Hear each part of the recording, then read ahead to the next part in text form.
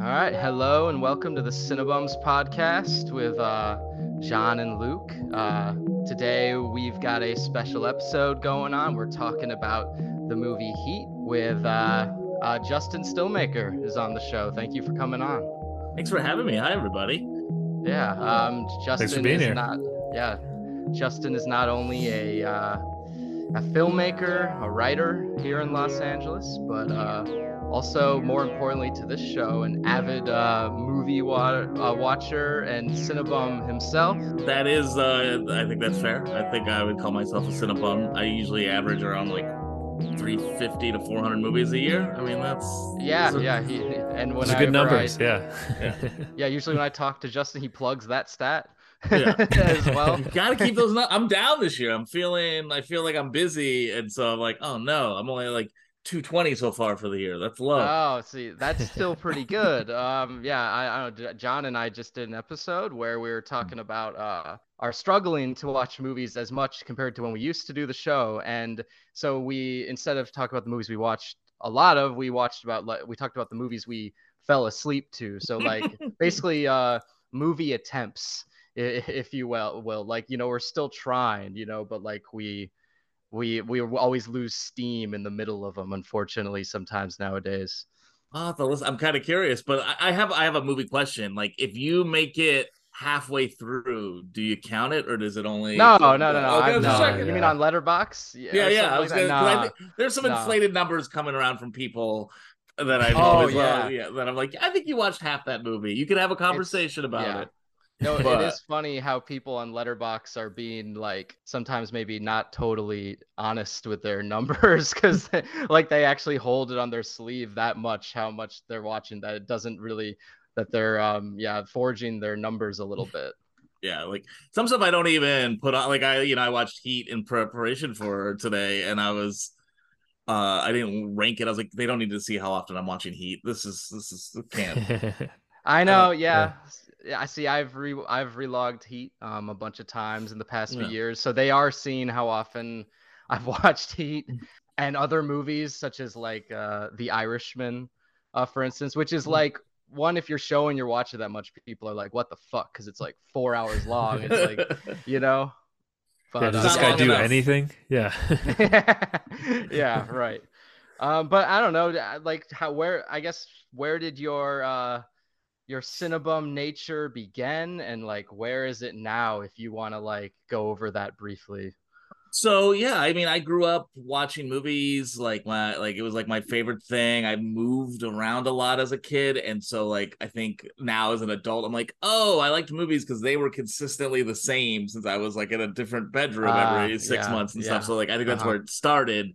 And then by like 12 or 13, I was like, I want to make movies, and I was like, the best way to get better at making movies is to watch movies. I think if Tarantino school, baby. I Yeah. do like, this is like an argument I have with some younger filmmakers, and like I think both are true, but I do think like Scorsese and Tarantino and Yeah. P.T. Anderson, they're all watching a Hmm. movie a day Just watched probably. him obsessively. Yeah. Yeah, and I think the Mhm. only way to get good is like to watch a lot of stuff or be like super talented, which I don't quite claim. So that's Oh yeah, I mean like Yeah. movies are their own language, so like I don't know, it's best to just like immerse yourself completely, so that's taking up most of your brain. I feel like if you're going to be making them at a high level, which Justin does. Yeah, thank you. I'll plug myself. I am doing my first feature this fall for a film called The Rider, and you can kind of follow along with that whole journey and everything on my Instagram. Justin Stillmaker is just my name. It's unique enough. I was able to get it for my Instagram handle, and Damn. I also constantly am posting about movies. I like the thing I'm obsessed with is like subgenres, like movies that are like either like clones of other movies or like Mhm. like I've decided Oppenheimer belongs to the great genre of serious men in rooms smoking cigarettes talking intensely. That's a Mhm. subgenre, which is like one of Yeah, my favorite. yeah. Heat almost Right. qualifies for that genre of movie, and so I like to kind of explore that as a way to kind of get at what I actually want to make. Yeah, and I will say after watching The Rider and then after talking to you about it further, I won't like say I saw all this myself, but that The Rider is heavily influenced by and like shows that it is someone who watches a lot of movies, for Mhm. sure, and as you said, like throws a lot of things into it, but also has its own original sci-fi world and philosophy and obviously story and stuff like that.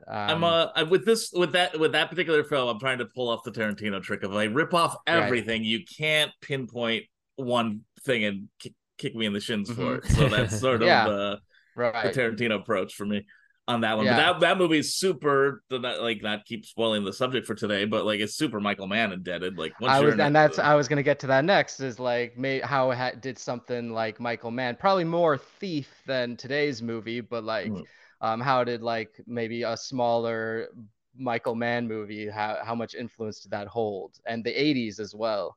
I mean, Michael Mann is just like if you're like as a filmmaker who came up through the 80s and 90s, like watching stuff through that period. I grew up in Chicago, especially in the summer. In fact, one of my grandfather's best friends ran like a mechanic like a garage that is in fact the one in Thief. Which I did not realize till I was an Wow, that's adult really watching cool. Thief, and I was Yeah. like, I remember this like barber chair in the corner, and I was like, oh, that's George's Body Shop. So like Michael Mann's like approach to the city of Chicago and his consistent use of the word jagoff is just the most it's in my DNA. I can't fight it. And then he happens to make movies that I'm obsessed with because like, he's really good at it.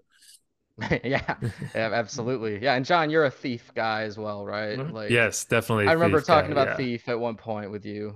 We for And sure maybe. talked about that. I'm sure in multiple episodes, including scores and soundtracks. Oh yeah. Hmm. Tangerine Yeah. Dream. Yeah, Is for that sure. Tangerine Dream as well? Yeah. Yeah. In fact, with Thief, when I had made my short film The Rider, which is now getting turned into a feature, which you can check out the trailer on my Instagram or hit me up on in a DM and I'll send you the film. My wife had never seen Thief, and when I showed it to her, she was like, "Oh, I like all these things I was like stealing from just like This is clicked your into movie. place." Yeah, exactly. I mean, there's a welder in a garage in Chicago. You're kind of Right. you're in Thief territory. Yeah, and then you have a show called on Twitch called Connect the Dots, which I started watching last Mm. week Oh, thank you.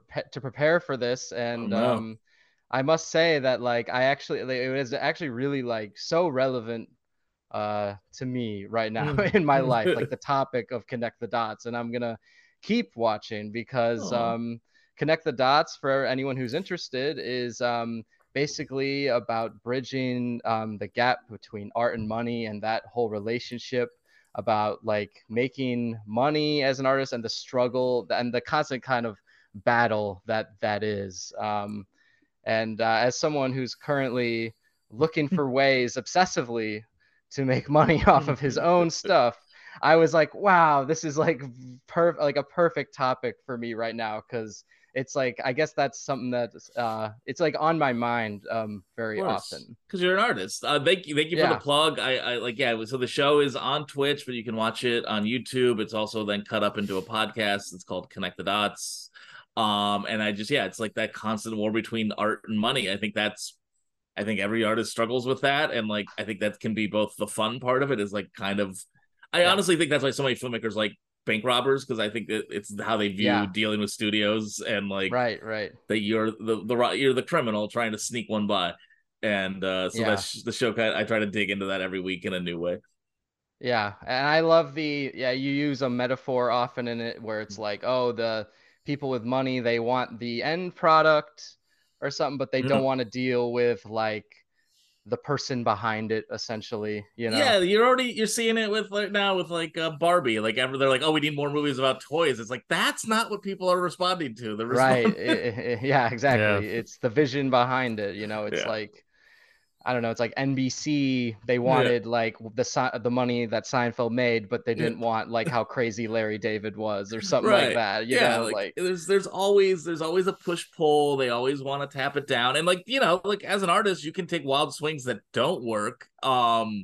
It's all but like, you have that's the only way to get somewhere interesting and like you yeah. can do the same thing, but eventually someone does something new in the studio money is like, "Oh shit, we should do that." And then they try to copy it. Yeah, and it couldn't be more relevant with what's going on in the city right now. So I Yeah. think it's like, yeah, no, really good work with it. Thank you. I can't wait to see how it progresses further. Thank you. We'll have to have you on, both you and Yeah. John. Wow, yeah, we went through all your stuff really quickly there. I'm getting more and more at a pro at it. Like, but yeah, it's my website, justicestillmaker.com. The thing I actually want people to most follow is the Instagram for the writer, which is just the writer film, Yeah. as we're slowly Yeah, putting it that's most together. important because he's climbing the mountain. He's making a movie, so a feature film. Yeah. Every And you're promoting it mainly, aren't you said like the distribution for the film is going to end up being in Asia I a mean, lot? I think we're like there's gonna be promotion everywhere, but I feel like it will do well internationally. So the film Yeah.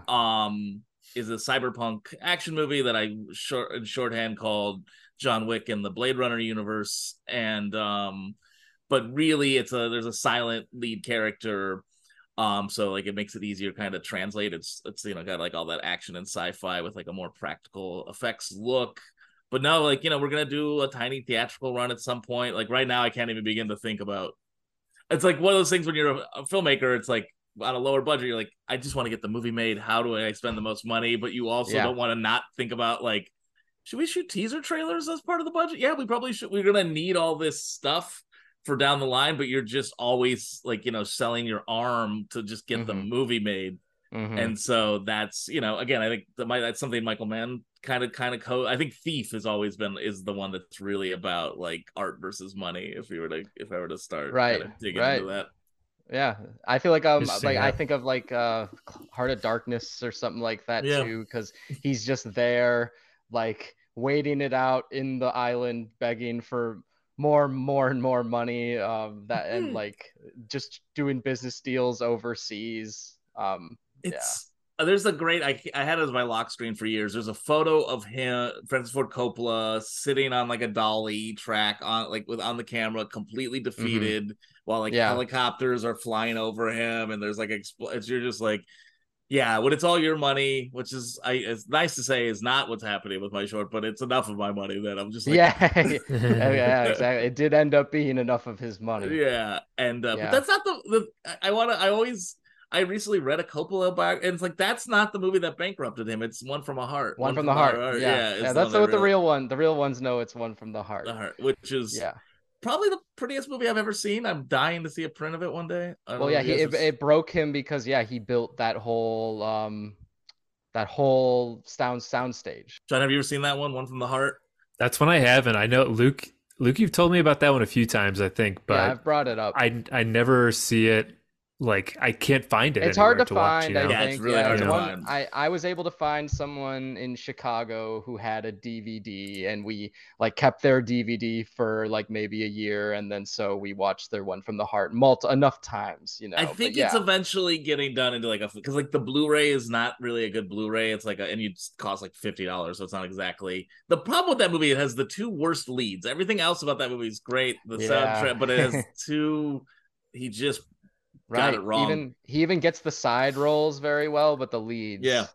yeah, they're just like a wet blanket. You're just like asleep watching them. You're like, it's unbelievable. It's like it's the prettiest images you've ever seen, like on a screen, and you're just ready to fall asleep. It's kind of cool how there's like the mystique about it though, that it's hard to Yeah. find. Yeah, Like there's just so much shit out there now, but there's yeah. still some Mm-hmm. stuff every now and then that it's kind of hard to see. Not many people have Mm-hmm. seen it. Yeah. I was thinking about this earlier when I was thinking more about this episode, and I was like, oh, I was thinking about my because we're talking about Heat today. It's a movie I've overdone now, and it reminded me of like John. We talked about The Social Network a couple years ago, which was a movie I before that episode definitely overdid You were because mainlining. oh yeah, yeah, I definitely. And I did what I did for this episode. I rewatched the movie. I rewatched the movie with the commentary. Social Network. I rewatched it with every commentary that's on the DVD. I watched it with like the one with Sorkin and the entire cast, and the one with Fincher or something like whatever that. However they divide the two. And so I can say that with both, I'm like very much had my fill of Heat the way I had of Social Network when we covered it then for at least a year or something like that. But I'd put Heat in the category of like where I'm at now, where I feel like I'm as honest these past 4 years as I've ever been on what movies I actually want to watch, what I Yeah. like. I'm way past that pretentious phase. That was like 5 years Hmm. ago, and what I want to watch is like I'm very honest with what I want to watch, and like something like Heat and Social Network stuff like that is, stuff I can't get enough of. I'll like rewatch it over and over again. Right. So I think I know this movie. I'd like to think I know this movie pretty well at this point, but I don't know, John. You haven't rewatched it in. Well, I think you haven't rewatched it in a while, so I'm interested in hearing like what you think of it now compared to like how long ago it was when you first saw it. Yeah, I was trying to think because we usually try and talk about what like our first viewing experience of the It's like, movie yeah, is when we do first these. impressions. Yeah. And I can't remember when exactly I watched it, but I want to say, it was after I got my first apartment after college, and I just remember in that apartment watching so many movies. It was like my first time without roommates, without living with family. I Oh, just your watched own one so bedroom. much. No. Yeah, my own one bedroom in Cedar Falls, Iowa.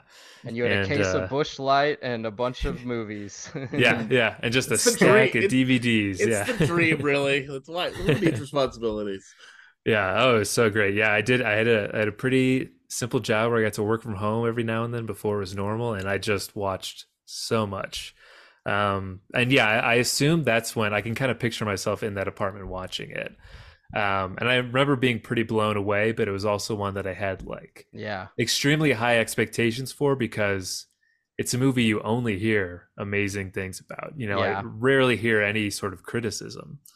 It's a high Um, pedestal movie for sure. Yeah. Yeah. yeah. And it might have been the first Michael Mann movie I'd seen at like 22, 23 years old. Yeah, and I remember really being just like in awe of it because I was just expecting, it's just sort of a by the books action crime thriller that I'd seen before, but yeah, it was just something different. I just Yeah. think the characters, there's just so much more depth to it than I can think of an action movie that I really liked at the time too was like The Town, the Ben Affleck movie, Which is and totally like a Heat disciple, a dose. Heat Yeah. disciple. Yeah. Yeah. yes, yeah. And so yeah, really just like blown away. And it was this time frame where I was really trying to get into all of these movies that are like really high praise, highly regarded that I hadn't seen yet. So Hmm. I now I'm gonna have to confess something. So I'm old enough to like I was like 10, I think, when this came out in theaters, 10 or 11. So I saw it on VHS, which was, I believe, a double VHS, yeah, nice. Yeah. Yeah. and I didn't like it because I was like, again, I was like 12, and I was like, this isn't as good as Bad Boys or Die Hard or Lethal. I was like, I wanted, like, I had heard like great action movie from like my Yeah. dad's Yeah. friends or whatever, and so then I sat down to watch it. I was like, well, this isn't an action movie. There's not stuff Yeah. happening every 10 There's minutes. only like there's like Well, three yeah, action it is scenes. an It's not incredible enough. scene, but like that's like, you gotta Yeah. wait a long time. I was like, I could watch something. I could watch The Rock or something, Yeah. and it You wanted wasn't. fun, Yeah, fun in your action, not realism. yeah. So it wasn't until college that I like was like, I should probably watch Heat again, and I put it on, and then it just kind of stayed on through like a lot, like what you're describing, Luke, where you're like watching it, it's on in the background, you're playing the commentary, like I think it Yeah. had come out on DVD, was probably, or the blue, like it was like whenever it got re-released onto like one of the better formats, I was like, oh, this is the best movie ever made. Okay, got Yeah. it, Yeah. got it. Yeah. Yeah, that's like a similar thing with me. Like, Yeah. I think I saw it like John was saying, where I watched it and I was like, yeah, this is very good, but like maybe I like there was so much I didn't understand about how like deep the character dynamics go. Yeah. And I think one day like I had seen it a couple more times and I was like, I think this is the best movie ever made or something like that. Yeah. And Yeah. just was like, I want to know, and I became very motivated all of a sudden to like keep rewatching it and make sure I know everything about it I can. Like it was weird. I was just so drawn to it. When did everyone realize, or when was everyone told that this movie is like The Dark Knight? Oh, that's a good question. Because I was I, told, I didn't figure it out for myself, but I think I oh was yeah, told that then I had to discover that, yeah. I definitely heard about see this as I didn't see it until like So after you probably saw it college. much I after Dark Knight. Dark Knight's way saw more in your like world, saw Dark Knight probably. probably 30 times before I Yeah, saw 30 Heat times before once. it. So Yeah. so you're like, this is ripping off the Dark Knight.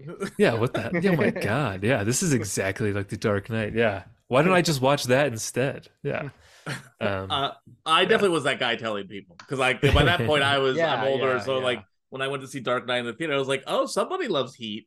Was like I remember like right, like in the right, moment, like as soon as you like, and then William Fichtner shows up, and you're like, at least yeah, he's owning the tell. Like I think that's the coolest thing about movies is like all the directors like communicating back and forth with their like the yeah, movie that yeah. set them up, and so like Hmm. I've always loved that Nolan is like very clear about that, and then to make William Fichtner the bank manager at the beginning of The Dark Knight is such a chef's kiss to me. I forgot about Yeah. that. Yeah. Yeah.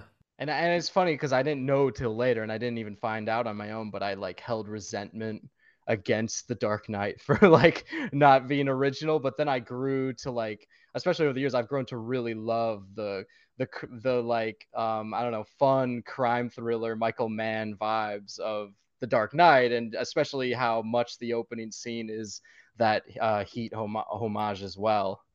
You know what I mean, Dark Knight owes a ton to Heat, like 1,000%. But the one it took me for years to catch is that it's actually also chasing Terminator 2, like down to a semi truck chasing a motorcycle and then flipping Yeah, it. Like I had Mm. never yeah, like the middle sequence that everyone loves yeah, and I is was like, that as well. and I like, and the thing I like about Nolan in The Dark Knight is like, you know, he looked at Heat and was like, I'm gonna try to beat it. And I respect any director who's like, I know this is a masterpiece, but I gotta try to see if I can top it. And like he picked two of the best action movies of all time and went for it. And of course, that's why everyone Yeah. saw it. That's why you watch Dark Knight 30 times because it's fucking awesome. Yeah, exactly. Yeah, yeah, and it does structurally like have all those Heat moments, but it does its own like the detective the through the glass scene is the diner scene, and Yeah. that Yeah, but yeah, they're both very well written, like you know depending on what list you're looking at, it'll be on there as one of the best scenes of all time, depending on which type of maybe movie buff they are.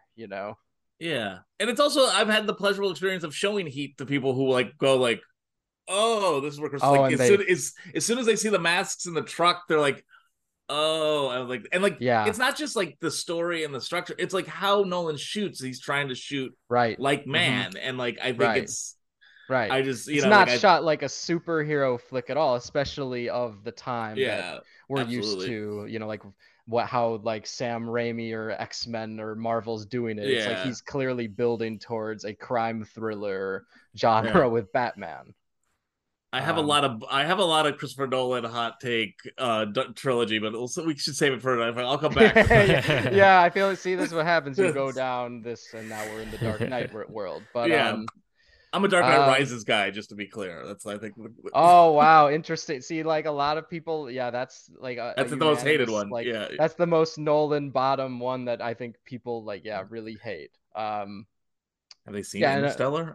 Sorry. Okay, continue. yeah, yeah, Yeah. yeah. I actually need It's to rewatch Interstellar because from what I'm hearing, I used to hate that movie. From what I'm hearing, it's the best Nolan film Oh God, I'm old, nowadays. so We'll see. Um, he opens up with, from what I know now from watching the commentary, it's the LA Blue Line train. And I also know from watching the commentary that that is the same train in at the end of Collateral. I don't yeah, know if you know that, mm. Justin, but I learned that today. yeah. Um, They're wearing the same that's suit as well. Yeah, yeah, yeah. There's a lot of cool stuff like that in the Michael Mann commentary. Especially if you're like just a nerd for like where they shot things in L.A. Like I know what highway now that Pacino is chasing De Niro after to prelude the diner scene. I believe it's like the 105 south towards LAX or something Yeah, like that. that feels right. Yeah, but basically the movie opens. There's a and you are just kind of jumped into the middle of a in the middle of a heist being executed Robert De Niro walks into a hospital and jacks a an ambulance. Also, from watching the commentary, I now know that Robert De Niro is, in the scene, does not even touch the door. He uses his elbow to, like, he is that thorough of a guy. Neil McCauley is that thorough of a crime character that he's just, he's covered. He covers all his bases. He is Right. a He's a very, like, professional. yeah, these guys are pros. Yeah. Yeah, exactly. Which is, I think, things that you can immediately say is so cool about this movie is that you are just watching guys that who are Hollywood actors appear as like very real, experienced, trained crime professionals. I think the first thing that really pops out in the opening, really 10-20 minutes of the movie, is like one, like the hyper competency of everybody, which is like a Michael Yeah, Mann staple, yeah, right? But the thing that I was really taken with on this view, and I watched it with someone who had never seen Heat before, just to kind of get like see what their responses are to things.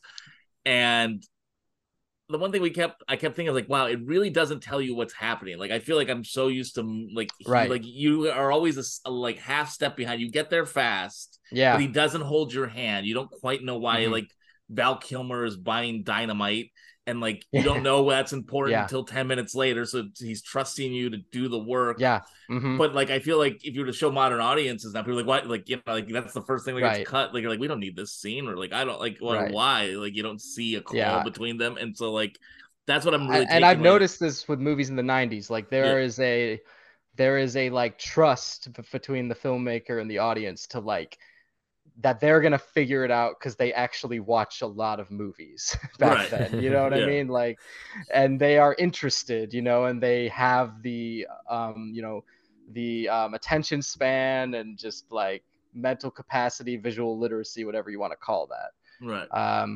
And like, yeah, this movie's just introing a bunch of different people. Yeah, Al Pacino, who plays Lieutenant Vincent Hanna, is in his bed with Charlene.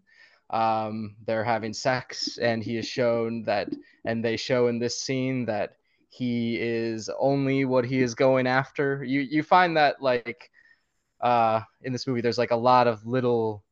There's just so many little things that call back to like who these characters are.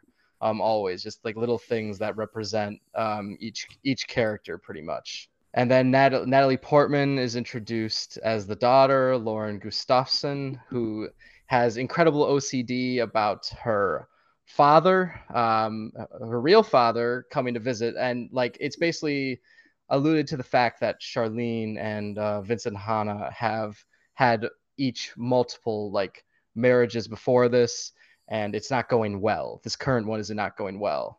I was taking note of like like there's a thing and fathers are never around in Michael Mann movies, and so my Yeah. question is on, not to borrow from, is like a little unanswerable, is like, does Pacino have kids from another marriage, or do you think Natalie Portman's like the first time he's has a child in his life with something Right. else? Yeah. Oh I don't yeah, know. He interesting. definitely I don't know. He definitely could have. Hmm. Yeah. I feel like, but would it matter because he's always doing Right. this? No, like, but Yeah. it's interesting to watch, like it, for him care about this kid, right? Like where it's like it's a great Yeah. humanizing tactic, Right. right? It is. But It is.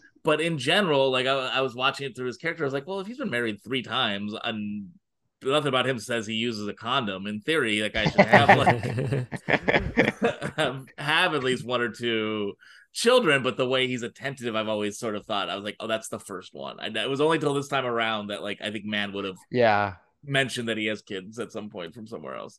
Right. This is him like trying his Oh, and I can best. confirm because I've read he Heat too. the novel, Yeah. and he does Yeah. not have children, and it's like he's in it in the like before Yeah. Darlene. Yeah. And I don't know if you and John, I don't know if you know this, but I think Justin and I do. It's that basically all these characters have incredible backstories written about them to prequel all of them, and a lot of that is actually written in the book Heat 2, which is basically a prequel to this movie. So I don't know if anyone's interested in that. Is it a prequel, Justin?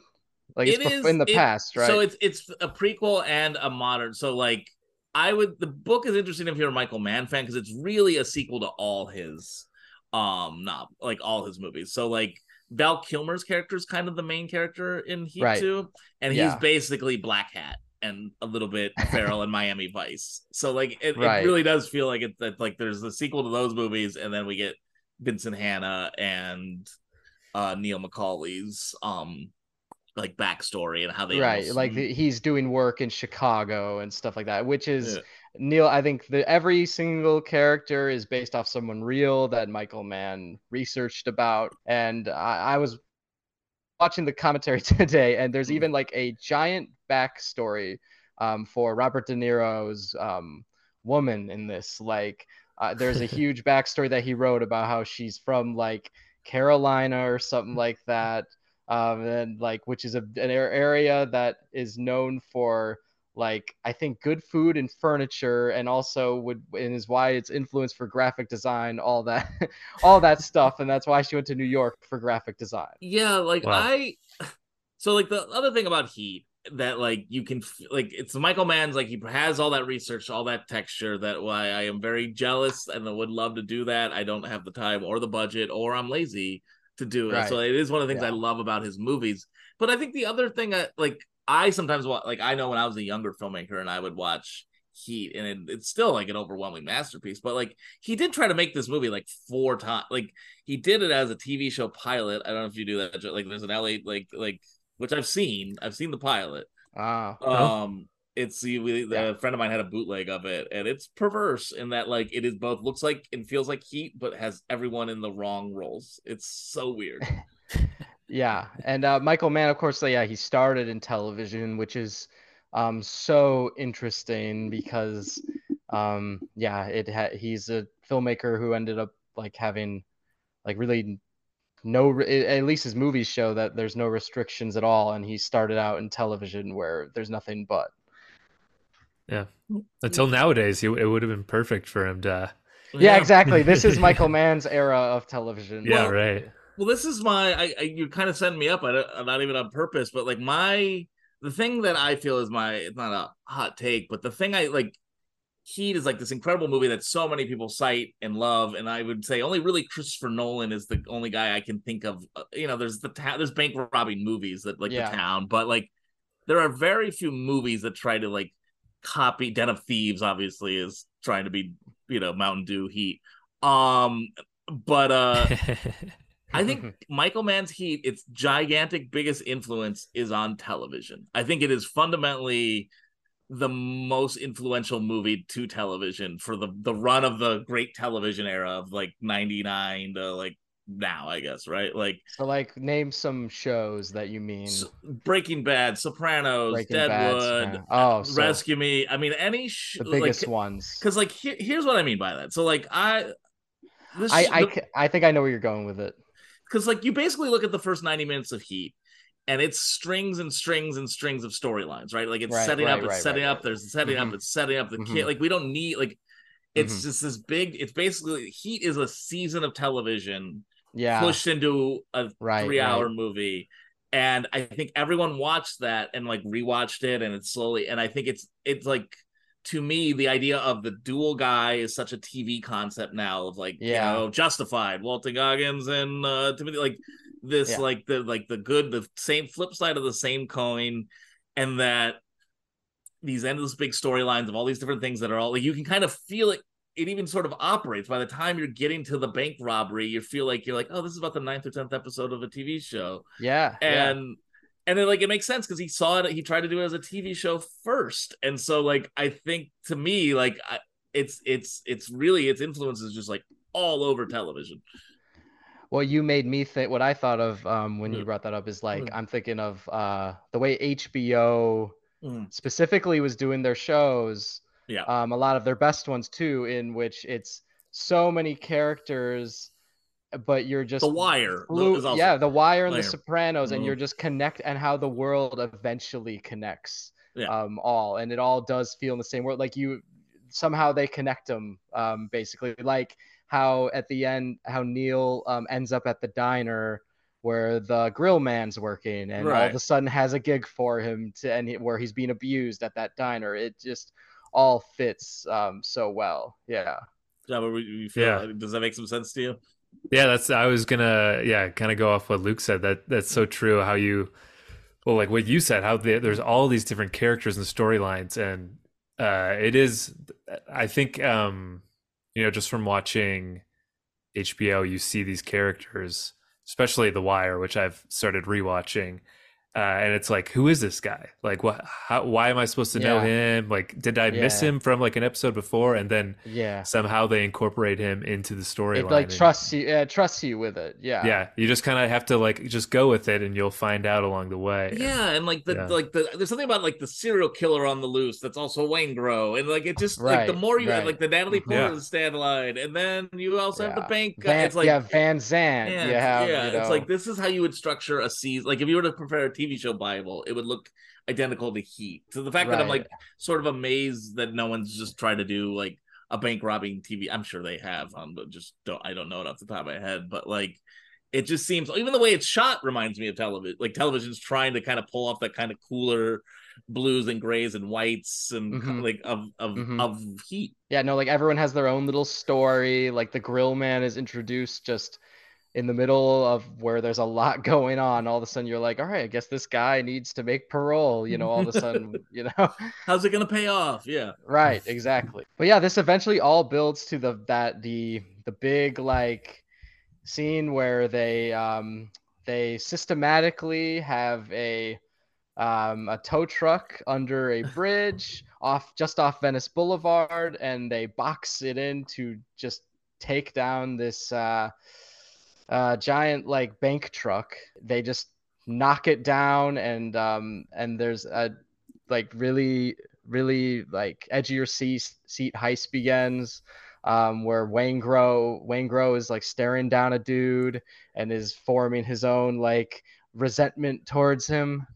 And Wayne Grow is actually, I don't even think he was supposed to be on the heist. Like he's just like they had a guy out, so they pick out a Yeah. random guy. But basically, everything in this heist is worked out. They know they're even counting down. They're even counting down the police response time as it's going on, and really like Wayne Grove is the wild card in the whole thing that messes up the perfect plan.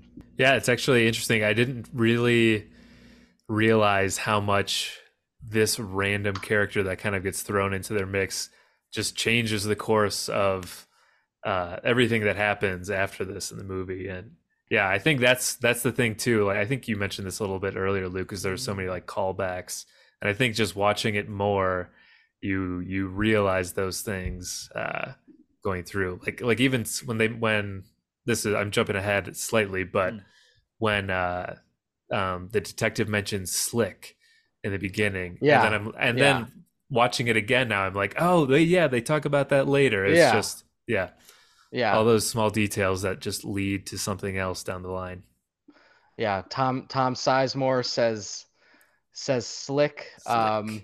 Yeah, I love, and what a badass trio of criminals. It's De Niro, Tom Sizemore, and Val Kilmer, and then Danny Trejo, who was the one like not official actor. He was discovered in prison, I believe, by Michael Mann, and then brought out for this role, and that's why his name in this is his name, I believe.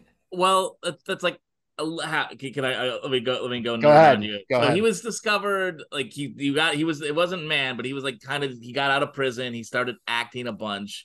He was in fact in a bunch of movies with De Niro in the 80s and 90s, because there's this sweet story I heard Trejo tell about when they were doing Heat. He kept bringing over De Niro coffee, and De Niro at some point stopped him and was like, hey, you're one of the leads now. They get us coffee. Like he had like Oh, good jump to wow. level.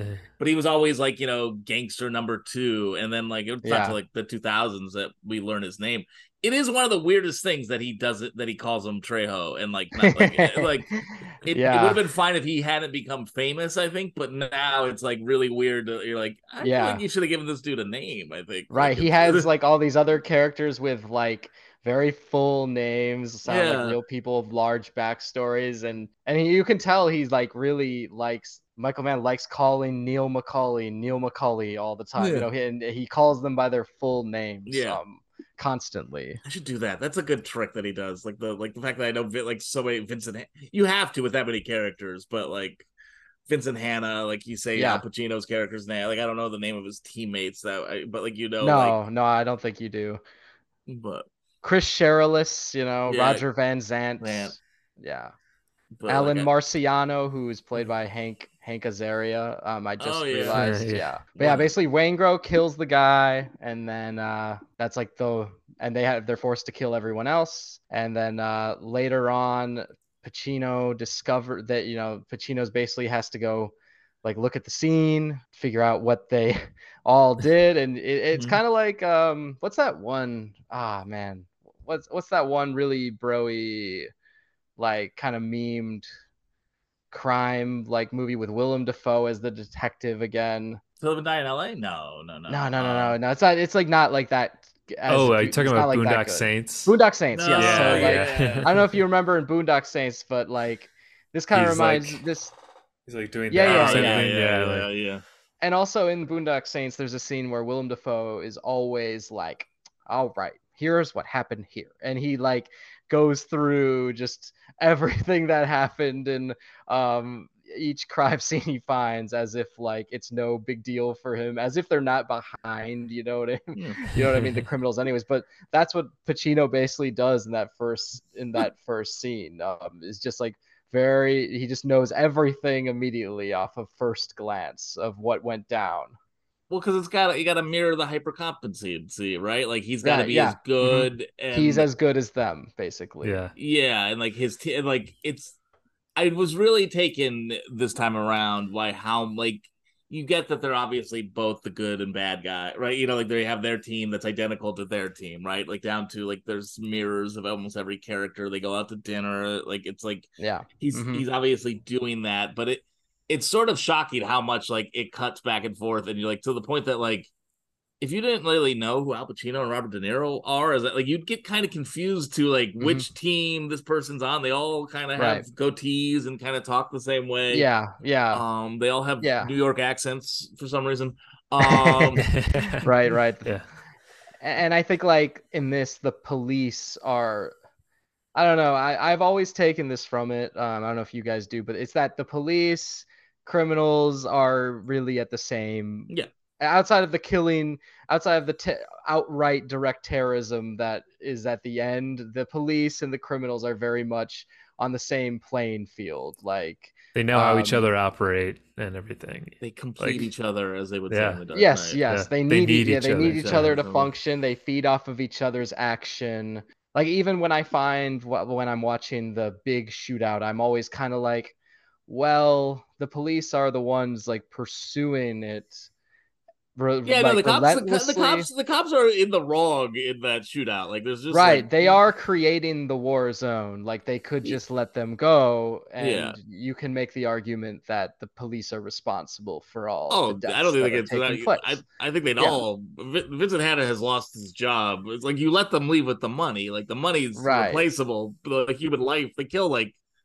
It, again, it's one of those things I think about all the time with action movies because like I consider myself like that's the thing I'm most interested in is like horror and action and like the key to a really great action movie is you have to kill a lot of cops. I think the truly great Yeah, action yeah. movies Hmm. really, and I think that says something fundamentally about action movies. While they're often about cops, I think the best ones are also kind of know that we want to see the thrill of the cops all getting killed. Hmm. Yeah. So great And action then movies are ACAB, obviously. That's the all. character gets to say, "You know how many cops you killed today," that Right. sort of thing. Yeah, they're like it's their stories side by side. Like De Niro's planning the next job, he meets a girl, and then Pacino is like fighting them out, and he's Losing. going into criminal underworlds like constantly and acting as more street, while like Neil Macaulay acts very like I don't know, like maybe not sophisticated, but like Reserved, maybe? very Like, reserved. Yeah, because he's trying to be smart. And I feel like everyone Pacino's talking to is very out there criminal, unlike him, and so I think now is the time to talk about the most important thing that comes out. I think within those after you first meet Al Pacino on the crime scene, that I think is a disservice. It's like I think to me one of the things Michael Mann does wrong in the movie, if I can point to one thing, which is everyone talks about Al Pacino going over the top, at certain points, and certainly throughout his career he's done it. But like there's a bunch of instances in Heat. They're kind of my favorite scenes. But Right. like from the commentary, him and Al Pacino decided that character was doing The cocaine the whole chipping time. cocaine like line. Yeah. Yeah, Yeah. and I feel like knowing that, like having a moment in the movie where we see him do it would explain. I think for years people were always like, why is he Yeah. screaming? Like the like, There's a confusing performance out of it because yeah. of it. But like, yeah. John, did you know Um, that about the performance and the character? No, I didn't. Yeah, Yeah, that's yeah, yeah, it's interesting though. if you watch, say, like Heat this many years later, where the old Pacino and De Niro, like there's a big famous like soundbite where Pacino's like, I decided he was chipping yeah. cocaine. That's the only way he could be like this, pretty much. And it's kind of like I've known through like I've known vice cops who work overnights, and like they all kind of have to, because like you're basically chasing down criminals at the height of like the only way to kind of function through that is that's like I think that's such a high burnout in that job, and that like Yeah. I always really appreciated that line in it's a little later when like De Niro's getting like the file on Al Pacino's Vincent Hanna from like John Right. Right. Voight, and he's like, Hmm. does this seem like a guy who's staying home at night? Like he's Yeah. like Yeah. You think married he three likes to times. stay home? Yeah. Yeah. Yeah, and like one that thematically works, but also two, it's like yeah, because he's just not nonstop roving. I think but I do feel for years the Pacino's performance was for like the showdown that the movie's supposed to be. Like it is like I think you can't undersell what a big deal them sitting down to have a scene together was probably in Hmm. Right. 1995. Right. I think Pacino's like as a Pacino defender, as the better actor, I feel like he's a little hamstrung because half the audience doesn't know he's decided the character's doing a ton of cocaine. Yeah. Yeah, and it creates these very weird just these weird scenes where he makes these choices that you don't that you don't understand. He'll just like talk like strange or with a different tone to try to like match like the criminal he's speaking to. Yeah. And and actually I feel like his performance can be just a reel of great comedy scenes Oh because yeah. of this choice. And there's the he's got a great ass, or give me everything you got. Yes. And yeah, The he's one got the a one I shout a lot, and actually for once had a setup in my life, I was so happy. I was like, I had coffee with him half an hour ago. half an hour Yeah, ago. yeah, Yeah, yeah, yeah. yeah, It's like, whoa, why? Like, what a wave of yeah, energy. yeah.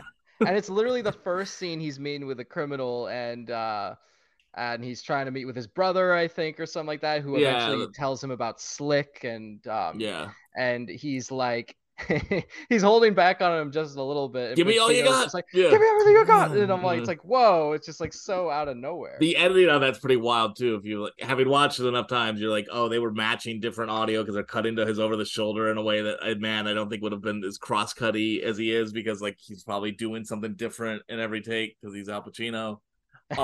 Yeah, he wasn't ready for that specific thing. Yeah. Yeah, like because it's like it's clearly shot with three cameras, and he's like doing this and moving around, and then like you can tell they're like kind of jumping all Hmm. around just to kind of cover Yeah. his insane performance. Yeah. And then my favorite Pacino, I think my favorite Pacino line is always when he says like the postmodernistic bullshit Yeah. house, like, but Yeah. you can't watch my television set. And he's just like keeps telling the guy, sit down. A guy that recently, a friend of mine texted me and was like, you know who you look like? And I was like, who? And they're like, Ralph from Heat. And I was like, I'll take it. Xander Oh Berkeley. my God. I'll take it. Wow. I'll take it. There's worse. There's worse comparisons. Um, no, it's because like I don't know. Like I think Pacino's. I think Heat doesn't work if he's not like.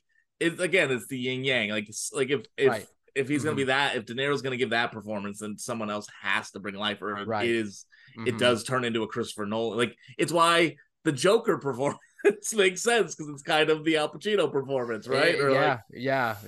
It weirdly um is. Yeah. yeah, you need that wildness in there. Mhm. Yeah. And then I don't know. De Niro's is totally something different. I think maybe like I think I might prefer it just because I find I like the subtleties of it a lot. And I think this is a De Niro movie where he's just gets to exude his brilliant badassery as much as possible, like maybe with like this and Jimmy Conway or something like that. But I Yeah. think like De Niro's great at like being like reserved and doing things like doing simple things like telling Val Kilmer's wife like get cleaned up, go home, get cleaned up, go home, just some stuff Assume they that's have our so cars, assume they have our plates. Yeah, no, yeah, it's right, like right, I mean, it's the classic De Niro performance as well. Like I think that's the other thing. Like they're both doing a inversion of their own cliches. Like there's not that much difference between Jimmy right. Conway Mm-hmm. Yeah. and Midnight Run and Casino, Yeah, and this is yeah, why I've always been more a Pacino guy, because at least there's a certain variance, but there's no denying how great right, Robert De Niro is. Like, right. And I was talking about like I remember I was talking on one episode about uh man, I can't remember films today. The Hoo Ha movie, oh, Son of a Woman. Scent of a So Woman. I was yeah. talking about that, and I was like, I remember saying like, oh man, like it's just Pacino is always like kind of doing his thing. He's always like kind of good, but like when he's in, it depends what vehicle he's in. And in that movie, he's in a very like just kind of confusing vehicle, but in Heat where it works for him or something like Devil's um Advocate. yeah, oh, yes, or like De Palma's movie he did like that's the right vehicle for him to do 90s Pacino. It is like I think about this a lot because like I think Pacino got stuck somewhere like in the like after Scarface, and then the it's sort of like the bigger than life, and I think obviously I think Al Pacino likes cocaine Yeah, yeah, himself. But like De Niro also sort of like stays in this repetitiveness. It's just not yeah, as noticeable. Like I mean, to me, right, because it's not out there, it's not as aggressive, yeah, Yeah. no, like I I tend to like the performers that are willing to do something a little more and take it's but it all depends on the calibration of the movie, right? So like I think Nicolas Cage is one of the great actors, but you put Nicolas Cage yeah, in the wrong movie, you're like, what is he? right, Why is he like this? yeah, And so, but then you put him in like like Al Pacino in Heat, where this whole world is huge, and it totally kind of makes mm-hmm, sense. But like you're saying, mm-hmm, like instead of a woman, it doesn't work. But like he's such a fascinating actor to me because like he sort of comes up to doing the reverse. He's doing this like inverted slow. I mean, the Michael Corleone is like a guy who like shows no emotion, yep. like Well, and he's almost doing Neil McCauley, right, Michael and Corleone, like De yeah, Niro comes up doing Taxi Driver and Mean Johnny Boy and Mean yeah, Streets are these yeah, like very wild crazy, cards. yeah, and Yeah, then yeah, it's they they almost flipped. came, they did flip, It's yeah. like cocaine came out around that time and they chose different Yeah, paths. De Niro started with cocaine, and then Yeah, Pacino ended with it. Yeah, yeah, both yeah. of their runs. Yeah. Um, they also both played the devil, which I think is kind of fascinating. So Which is De Niro's devil? Angel Heart, I've not uh, seen that. it's okay. It's very it's a slow burn devil, which is why Pacino does the better devil. But Slow burn uh, devil. Yeah. But I love the scene where De Niro's he's at the bookstore, and he's like a book about metals, medals, and yeah, yeah, and the book is called, I have it written down even, stress fractures. Stress Fractures in Titanium. Yeah. Stress Fractures in Titanium. I mean, And the nice thing about my age bracket is like Heat at a certain point became a movie for men in their 30s to quote all these like bizarre, because like there is all these like really like weird little moments in Heat, yeah, like the fact that like he's like when she like kind of expressed interest in him, he's like, why do you care what I right. do, lady? Yeah. It's like Yeah. Why it's you just care about what I read or what I do? And he's He's yeah. like, so like he immediately sensitive. thinks he's being like attacked or something, or someone's like spying on him or I something like that. I do love that the scene, like right, I think it's right after that, is like they go to his deck and are just staring Yeah. out at like Mm-hmm. LA. And it reminds me of like little kids looking at the stars. Like one day I want to Yeah. go their planet. I'm gonna go, and like Right. Right. they're never gonna get there. There's like there's a real innocent. It's like because Yeah. like Neil McCauley is like, in theory, he's like the same character James Caan plays in Thief. So he's like been in and out of a prison. Yeah. He's never Yeah. really like right. He's Yeah. never felt love. He's never had, and so Mhm. like there is something childlike about him that they kind of hide really well. Mhm. And but I do think Yeah. there's this like he's It's like really when he competent. finally is a person, Yeah, when he's not just he's planning Pinocchio. crime. Yeah, Yeah, yeah. he's back to like a teenager pretty much. The dude probably hasn't had a girlfriend in God knows when, because he's, the no attachments guy, so Yeah. Mhm. yeah. I feel he's a lot of escorts and prostitutes kind of guy. I feel Yeah, is probably exactly. Yeah, yeah. Exactly. Macaulay. And he's like, hey, don't look at what I do, Which is also why I think this movie, particularly for men of a certain age in the early 20s, like really, you're like, oh yeah, like you were yeah. just Ones who are lonely just because they're John, you lonely, were describing being at your house, like a home in Right. Iowa, and just having Yeah. movies. You're like, in your way, you're living the Neil McCauley You're life. one of and, those and I'm guys. we sitting are here, one of the same. Yeah. yeah, I'm sitting here going, I have a great life, and I'm like, oh, it'd be really cool to just have a shit apartment again where I just watch movies all day. Man, I wish I didn't have all this nice furniture. I just had to have an either. amazing wife and cute pets and friends and make movies. No, No attachments. I Yeah. should clutter this place up a bit more, you know? Yeah, no attachment, so you can't walk. Yeah, it also is a movie that says the movie in the title which for a great movie that rarely works. Like like when you feel the heat around the Right. corner, like Right. they actually say it, which I think doesn't always work in movies when it happens. No, because that line is just very well. It's just great writing, Yeah. like 30 seconds flat till you feel the heat coming around the corner. Yeah. Yeah, and Val Kilmer, of course, he's a degenerate gambler who just cleans all the money he does from heists out, and then he has his wife who's kind of trying to level him up and I guess actually save some of that money. And basically he, unlike De Niro, is like very attached to his wife, who there's a backstory on how they met when she was a prostitute in, I believe, Las Vegas.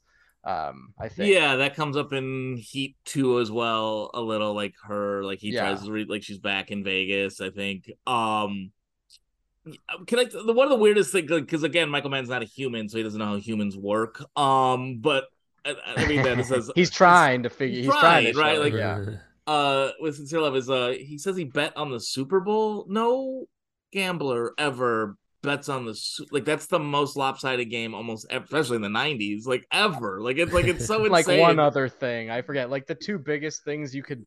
Yeah, you would no one bets the Super Bowl. Like everyone bets it in that, like everyone puts $20 on it, but you don't go all in on a Super Bowl game because it's like the most and idiotic thing. Yeah, so I was like, oh, he's just a really bad game. But it's like, Michael Mann doesn't know about sports betting. Like that's not his thing. I can't pitch. Or he got really into it. He's into horse racing, as we know. But like, yeah, that's one thing that every time I'm like, bet on the Super Bowl, it always catches me like that, and I always try to figure out how close that house is to the Boogie Nights house, because I feel like they're in the same block. You mean Kilmer's house? Yeah, Kilmer's house. That strikes me as a Valley Pool house. Oh, it's definitely a Valley Pool house. Yeah. And then De Niro has like two houses. He has the house that overlooks Los Angeles, and then the Malibu house. I think that is that her house above Sunset Plaza? Yeah, it's her. That's her house above Sunset Plaza. Okay, that's what I've always viewed that. But it's like, wow, she affords that on a bookstore. Man, the 90s were. That's what I'm saying. She's like, it's just when I rent out. Yeah, like. But I guess if I can go off plot, I think one of the things I truly adore about Heat, and like I think it's one of those things where like you start to like don't realize how it's like. I'm sure you know this from the commentary, Luke, but like that movie, it's like 75 locations, and like Michael Mann went to his like scouting team and was like, I don't want to see one location that's been used in a movie before. Like he's like, wow. Yeah, I didn't know that, but that this is like does feel like underworld, like real LA, like the side like that you don't want, like the non-rich, non-glamour side that they don't want to see in the movies, like opposite of Entourage type thing. Like everything's like industrial, gritty. Yeah. Feels like a And city, not like some, Right. magical place where well, Right. people's dreams are coming true or being and I shattered. think and I think that's the addiction I got from Michael Mann. Like I love shooting industrial. If you see my show, I love shooting industrial Yeah. spaces, Yeah. wastelands. Like Hmm. the like ugliness is the thing I feel most inspired by. But like as I think about this movie, like everything's like a freeway, the airport, empty Yeah. Yeah. warehouses, skylines. They're all places where nothing stays. Just like they're constantly in motion. There's no settling. Right. Like their It's airports on take the you, go. It's an warehouse on the trains. go thing Yeah, always. and so Yeah. the characters never get to rest because they are No. always in motion, and I think that's like, No. and I think that's sort of like the Michael Mann, like that's kind of all his movies. Like that's like the overriding like point is that they're we meet Neil, he's on a train, like Yeah. Hmm. Al Pacino is in stasis when we meet him, and by the end, Yeah. not right, like And there's always those great over the shoulder like oh shots where they prop it over Pacino as he's pulling up to another place, yeah, and it almost gives it that like we were saying of the cocaine energy. Just like, all yeah. right, we're back with cocaine driver over here. He's at another location. Yeah, it's all because they're all the characters are forever in transit, right? You're never Hmm. stuck. Like you don't want to be Yeah. stuck. The biggest fear in a Michael Mann movie is that you can't escape, right? So like Yeah. I don't No, and I, like I really was thinking about this from my perspective too, because I yeah. was noticing this exact thing, and I was like, God, man, like being that I have had days where I'm just doing nothing but driving in LA, I'm just like, just looks so exhausted. Like Trejo has to like he's been trying to dump his tail, and now he's got to take them to Ventura or whatever. Right. Where is he gonna go when he gets there? All that stuff. There's also like a running. I'm not the first person to pick up on notice this, but like there's a running theme through all of Mann's work of like one obsession with water as a thing of freedom, right? Like people are always staring Yeah. at water, right? Because Yeah. it's the opposite where they are. But everyone's always trapped in an aquarium. Like so, Neil's house is an aquarium. Yeah. Yeah. Charlene's house, or like the one Pacino lives in, is glass everywhere. The police precinct's room is an aquarium. I was trying to think there was like if there was any more like I would even say Trejo's house at the end with all the windows is like like the banker's house Yeah. is definitely all Yeah. everyone is Yeah. stuck in their aquarium staring at water is like that's why I think Heat is like this like the ultimate Michael Mann movie because it's Right. like all these we're watching all these fishes in different tanks Yeah, trying to see if they can get escape. Collateral, Jamie Foxx has The island, top of his cab. Yeah. yeah, Insider. Al Pacino walks out into the water to try to like save the guy, Russell Crowe at the last second. Thief and Manhunter are filled with it. Like Manhunter, he lives on a beach, so he's dragged back, and then he lives in all these glass places. He breaks through the guy. Like they're always like that's the stuff that as a director I'm fascinated by. I was like, how much is he aware that he's doing the same thing, or like Hmm. how much do you know? Like Subconscious, like what he likes. Yeah. So like the guy who edits a lot of my short films is probably a bigger man obsessive than me. Eric Marshall, I think taught Yep, your he's a school, right? DePaul Yeah. guy. Yeah. And he pointed out, he was just like, he's like, I love that all your movies end the same way. I'm like, what are you talking about? And he just like pulled up the ends of all three, and they're all like industrial landscape standoff. And I was like, fuck. I was like, I'm never actively thinking to end that way. It just keeps happening. Yeah, the couple of short films I've made, there's always some bummy guys on the couch at one point. Every Yeah. single one has some guys on the couch. You're telling your truth. You're Exactly. Cinnabum. I That's am, just yeah. Cinnabum is what that is. It is. It's back to that. It's back to this. It's all ties But it all like, together. Yeah. Me and Luke, there's a short like Luke wrote for me that I want to direct soon, and like the first thing I said I was like, let's drain the pool. Like I was like like I'm always just like no I'm water. like, no water. Can we take Yeah. something that was like set around there's like a pool in it, and I was like, let's empty it because that's uglier and grosser and true, and like it hits like Yeah. I think that is what like you were saying, you're interested in like seeing the real, the yeah non-pretty parts. Yeah. yeah, and I think that's such a Michael Mann thing, but it's also such just like I think that's one of the things we love about Heat is that it looks like again like TV looks more like our life. Like I think movies are often aspirational, where TV is certainly trying to sell aspirational, but tries to look like our life. Mm-hmm. Definitely, like we're back to the HBO shows and everything we're saying.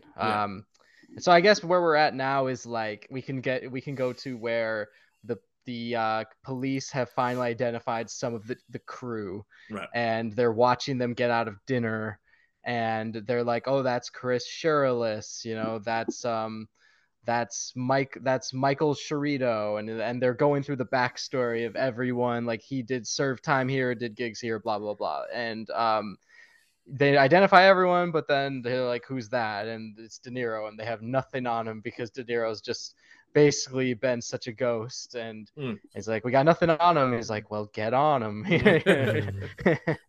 Yeah, that's one of that has like one of my like that's the classic, because like right from there they go to the cops are at dinner, right? Like it's one of the weird like time jumps in the movie. Yeah, it is. And it's a very similar scene for sure. But I love like all the adoration of like Pacino at De Niro. Like I like the one I like to quote all the time is like, their MO is that they're good. Like that's yeah. Is that they're good.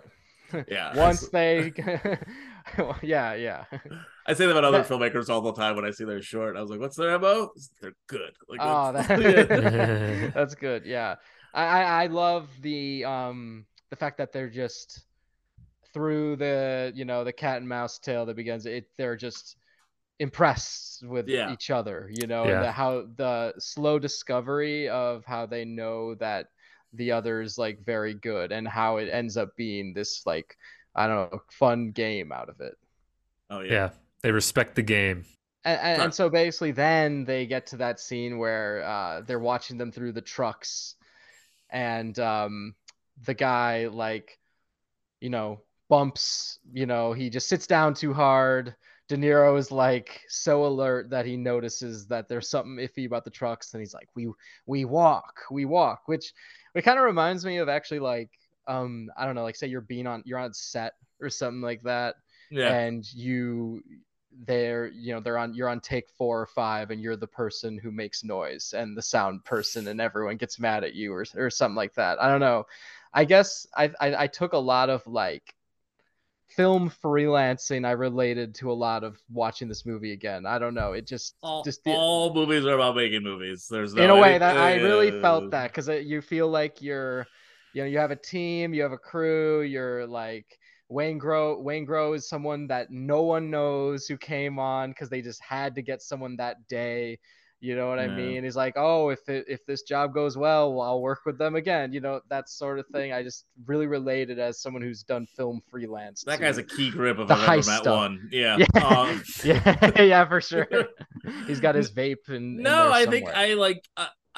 It's definitely always about filmmaking. It's one of the things I think Nolan didn't realize that he's taking from it, because like I think Nolan is like the guy who makes the most movies about filmmaking. Right, I mean, right. Oppenheimer couldn't be more clearly about that is the writer's room of the nuclear bomb right there. There's that line in Oppenheimer where they're like, you know, like you're a great improviser, but you can't do it all in your head. And I've had ADs shout that at me. Like it's like I was like, okay, that's I was like, yeah, you're right. This is, and like, you know, Inception's very up, but like I think Man is definitely Inception is the most like, this is a filmmaking thing too. Yeah. But like you're right, like, you know, they have these plans that he's like, you know, very precise. We want to do it like this, and then like there is something about that guy knocking it over that feels very much like just annoyed at like the boom mic operator. Like like, you know, that the whole police force is pissed at that guy. If like they weren't, if it was on Neil's end, they would probably they'd probably just punch the shit out of him. You know, seriously injure him. It also has that beautiful like close up from the heat vision staring right at Pacino's. It's like it's one of my favorite just like cinematic big moments, like just, and it's almost like they're looking at each other for the first time. It is. Pacino recognizes that he's Neil's noticed, basically too. It's one of those great, like, and again, it's a scene that like shouldn't be that interesting, like we've seen the scene before, but like it stops. He builds a poetry to it. He builds like with them staring into each other's eyes for the first time. There is that just like awkward chance of like, oh, the fucking the guy the key grip was telling a story and sound picked it up, and now that beautiful take is blown. You know, like it's that's a really good call out. I like that. And there's a great shot of Pacino. It's one of my favorite shots, I think, of the movie. It's when Pacino gets out of the truck after it happens, and he's just kind of walking around, looks so exhausted from this whole thing. and the light is so great. It's like I think It's beautiful. sunset or sunrise in LA or something like that. And then he just kind of tosses like his walkie or something to the other dude, and he's like, back to work. You I love that moment. you know why you love that moment. I've thought about this because I love that moment too. That is the exact moment of someone who stayed up too late to watch a movie till 4 in the morning and saw sunlight coming up.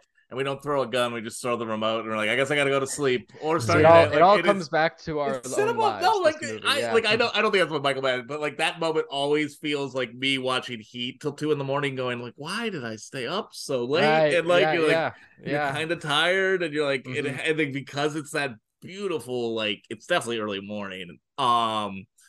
It's such a great shot. Like Hmm. it's one of my favorites. I think the next big scene is they're in that industrial barge area, Yeah, and the that's Wire season 2 area. Yeah, yeah, yeah, the docks area, yeah. and then it's the misdirection of like of the we just got made scene, Yeah. which is another one of my favorite scenes, and like especially the music drop, Oh, the yeah. music drop as he's taking pictures of them, and Pacino's just like, haha, and just like pointing out very good, like You know what they're looking the at? police Yeah. department, yeah, You LAPD, yeah, it's one of my all time. You also we skipped over in between that has the yeah. ultimate Tom Sizemore moment. I think Oh the most yes, yeah yes, of course, of course. the action Uh, is the juice. yeah, yeah. He's like, "Hey, do you know is this the best thing to do?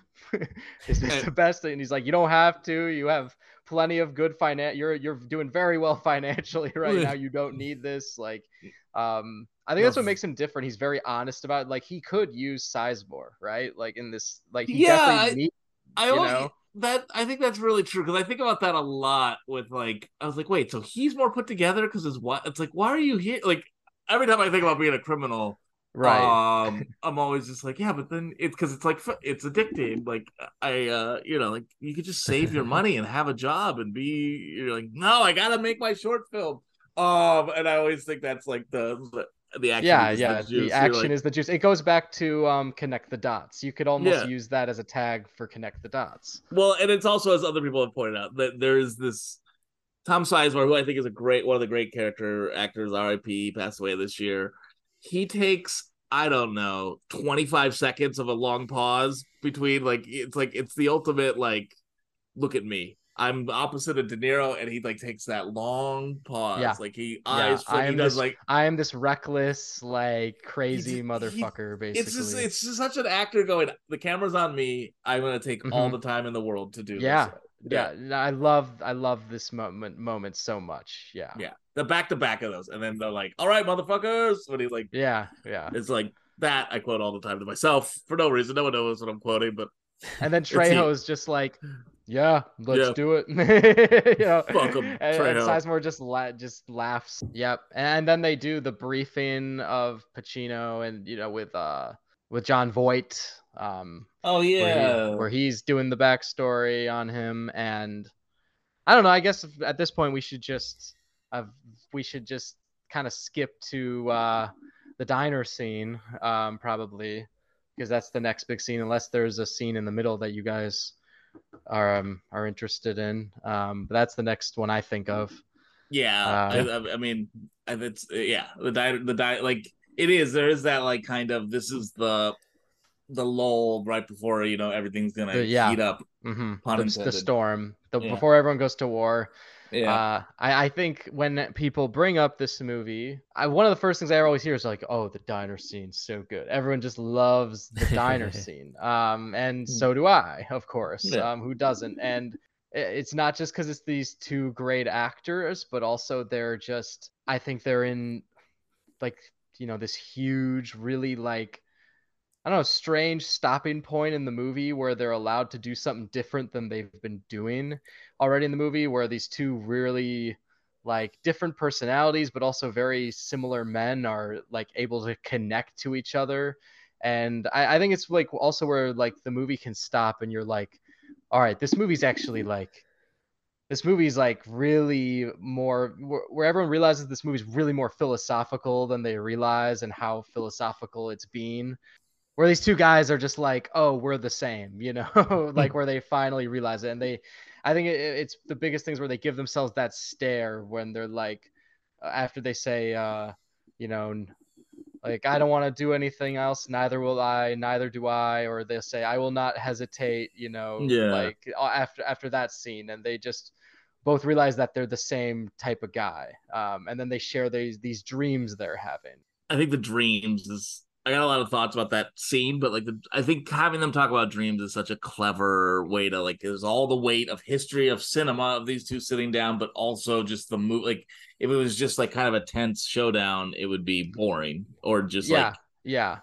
The fact that it's so I don't know. He even like there's tension as he's chasing him down on the LA freeway, and Neil has the gun pull out, but then he's just like playfully like, let's get a cup of coffee, blah, blah, blah. And he's like, it just shows like the two men are bigger than that. And that like this meeting's about much more than that. And the whole sizing each other up factor, having a real conversation, like you never wanted a regular life, barbecues and ball games line. And it it's such a good scene. Like, well, something I didn't notice till like is so the barbecues and ball games is like one that everyone I think quotes a lot. But like, did you ever notice when they're shooting at each other in the supermarket parking lot? He shoots up a barbecue at the grocery store. It's like all this like. No, I didn't. That's funny. And I that was something I didn't catch till like the 500th viewing, and I was like, I bet you that was intended. I like think I need to watch the movie more then. The other thing I was gonna say is like the little bit of payoff that he finds out he has a woman, right? Yeah. Like a dinner, and then that's how at the end he realizes that like the woman sitting by, like that's I think what man wants you to make that connection. I only know that because of the commentary that like you see at the end. I'm jumping ahead, but like that, like. That the whole point of sitting down was that they get some tactical knowledge on the other, right? Like that's, but it really, if I may say, a theory I have on all action movies to some degree are love stories between two men. And they don't know how to process that. I think that's why, like, like they're so like the guns is fucking, right? Like that's like the very like the punching. Yeah, like is John kissing. McClane really loves Hans Gruber. Like I think the best action movies sort of function, and like Heat in particular, you could recut it as a rom-com. They have a meet cute at the job. They like they're like tracking each other. Their friends like them together, and then they sit down and they have this really nice date. And Jon Voight says like. He's got a thing for you, apparently. Yeah. Says you're good at this and this and this, Yeah, like, I mean, it runs through all action. Like, I'm going to fuck you, like, it's in everything.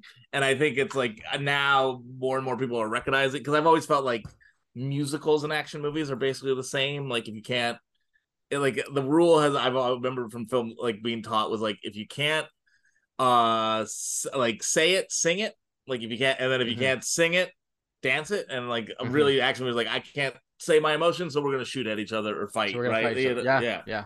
And so Heat has this long wind up, and then they give you this moment. You're like, oh, I need them to be together again, and then it's gonna not be how you want, right? And like, I don't know, I'm like that diner scene. I don't know if I can even like add anything to John. Like, how did you like? Is it one of your favorite scenes in the movie, or your favorite, or? Oh yeah, I mean, I love the diner scene. Just Pacino's casual, like he's just chasing this guy down the freeway. Hey, you want to get a coffee? And it's got that great like musical number also, the which is something that seems like it would be in Thief too, It is the second best diner scene in Michael Mann's career, though. That is the one in Thief is better, I think. Yeah, because it's the long monologue. It's like it's two people. It's a guy and a woman. Like it's even more raw and into it. Like once again proving my point. It's a moment where two people realize they should be in love with each other. Once again. Yeah, and that's what James Caan will be like.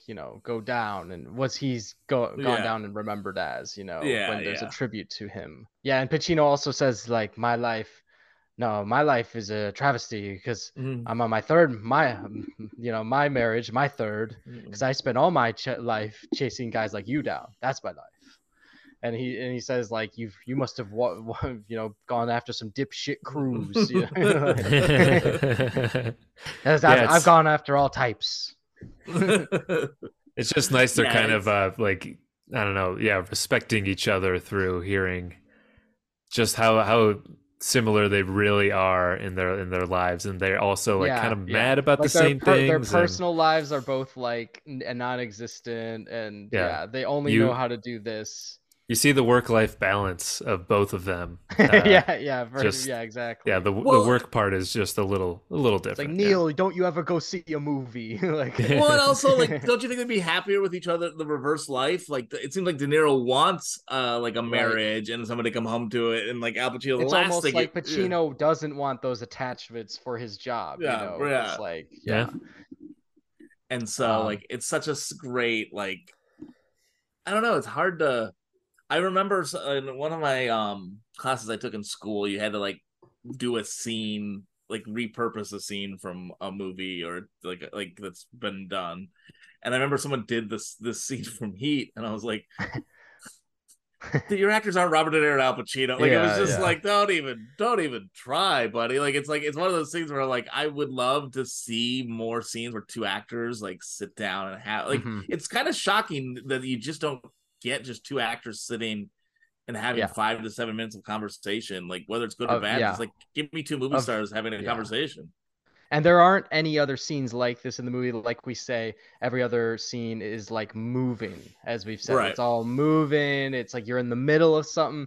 This scene, like they're at the beginning, they're not even speaking at the beginning at the coffee shop, and it's all just basic everyday conversation. And like this movie isn't an Altman. It isn't like it's even though what we're saying about the television influences and Yeah. how there's so many different characters and how you are both following these two men always not in the same room, this scene basically saying this movie is still about these two men. And yeah, and then like that's why they are brought again together at the end, you know. Are you guys coffee shop guys or diner guys late at night Yes, coffee? yeah, Love a diner. yeah, Yeah. Me too. absolutely. Yeah. Yeah. Golden Apple in Chicago was a big one of mine. I spent a lot of hours there with my brother Jake talking about movies at any hour, you know, of the night. Yeah, that's one of the good right ones because like that one they don't even have the key. They never closes the Golden Apple in No, it's the Chicago. 24-hour one. It has that great like on the corner old school diner Yeah, thing. sodium vapor light all around it. It's great. Never been to the Golden Apple. Yeah. Have to Yeah. check it out. Yeah. Mhm. But yeah, I can't like this. It feels like that like great scene and everything, but I do think that's like how Michael Mann has intimate conversations. Is just like after like leaving the editing bay, like let's go have a real heart. Like it's like the That's only him time at he'll his drop his best. guard. That's him at his most down to earth, you know. Yeah, his most Barbecues and vulnerable ball is at a coffee games. shop. Yeah. Yeah. I think that might be true. I think. So they dump all their surveillance first, and I think Yeah. Neil even like he dumps his car at an airport or something like that where they can't assume surveillance, like just some crazy thing like that. Um, Um. Yeah. What can we say about this shootout? Okay. We'll never see it well, topped. first they walk into the bank and he's like, your money's like, don't be a hero, your money's funded by the federal government. I think they have CAR-15s and Yeah. bulletproof vests, so they have like a couple things going for them. They have the fact that the alarms are off, they have the lead on the alarms being off, so they have time, but they're also ready for it. Since they are in downtown Los Angeles doing a heist, they are ready for this to be an all-out shootout. They're basically dressed for warfare at the beginning of the bank heist. Who who are you rooting for at that point? Are Who you am I rooting for rooting for? Al Pacino and them to I think I'm find? always rooting for the people robbing the bank. Yeah, Yeah. every time. As you are most of the time, I think, in most bank robbery movies. I mean, but obviously we haven't You gotten to want the to see him pull shootout it yet. off. Yeah. Yeah, Yeah. yeah, and we haven't gotten to the shootout yet. So like, Yeah.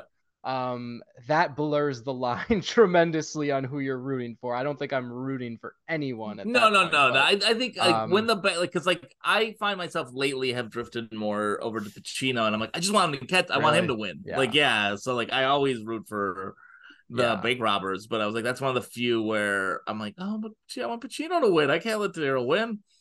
Um. yeah. And there's also another thing I've like and this comes from watching commentary again. There's that scene where Al Pacino is hugging the mother of the dead prostitute that Waingro Yeah, kills. right. Um I don't know. I do more recently find an element of humanity to Pacino as Hana, as that he is aware of the basically the atrocities of the world and seen all this pain and seen him like those cocaine scenes. I don't see it as much, but when he is like in this shootout, Yeah, especially, and when he says to Neil McCauley like, if it's between like you and some other guy who you're going to make a widow, brother, you're going down. Like I yeah. see that I do believe like, okay, maybe he is sometimes a hero. You know what I mean? At least like he has that humanity as a detective. Yeah, it's one of the rare times I find myself rooting for cops, so I take the chance when I get it, I guess. But yeah, like there Yeah. is you because I feel like I have more sympathy for Hannah because I know more about him. Neil, the lack of like Right. You see anything, the family, the Less to potential that connect the to. Cohen, poor right. man, the friends, like he, like I mean, I granted De Niro has friends too, but like Yeah. they're all, I mean, They're they're all all, co-workers. Yeah. yeah, yeah. Mhm. It's again, it's never really about work. Which again is like a film director, like the Cohen brothers say all their friends are people on set or something like that. Yeah, Um, but yeah, you see a home life for like Vincent Hanna when Macaulay, you're just like, I hope he gets to Fiji with the graphic design girl, you know, like yeah, yeah. I want him to pull this off. I want him to get the money. Like, let's go. You know, and oh, you're also really like, I think that's when the, oh god, the Allstate guy, Dennis Haysbert's yeah, character, the like, you know, Allstate like guy, yeah, you're like, oh, I know Yeah. he's not gonna make. You know, he's doomed the right, whole movie, yeah, but Yeah. you're like, yeah. when as soon as he's the driver, you're like, oh Yeah, no, and that segment we keep going back to the comparison to television, but like that is very much like super a television. tragic wire character or something that you're just I don't know, like Steve Buscemi in The Sopranos. I don't know if you Yeah. remember Oh yeah. him. You guys remember his part, but like Yeah. he gets out of jail and he tries to work at a dry cleaner, I believe for like a Korean guy or something like that, have a real Yeah. job, be straight, and like it's like way so too hard for him. He ends up like beating the guy to death, and Hmm. it's Yeah. just like the tragedy of someone not being able to fit into regular society when they get Right. out of Right. prison, you know. Yeah, no, it's that storyline's heartbreaking, and he's such a great, like, able to give you so much empathy. In those few Um, scenes, right? yeah, Yeah. yeah, because I mean, those are the worst. It's it's not the worst scenes in the movie. They're just like, it does feel him and the Natalie Portman story feels like, Hmm. if I had to cut something, I would have cut both of them. You know, Both like, of them. but Yeah. like again, I think they both I totally think work in it. Yeah, Yeah, I think since Natalie Portman has nothing to do, I don't know though. Like, all right, now we're getting. um, I think that like they each maybe towards the end have their own dramatic like the connective tissue, the piece to the sure. puzzle. Like they hold it. Like when him and Charlene have their moment towards the end, it's because you see him bring her. You see like bring Yeah, her back from her suicide like attempt. Like you see his experience. He's the right man in the right place for that very dark moment. right, I right. like that a lot too.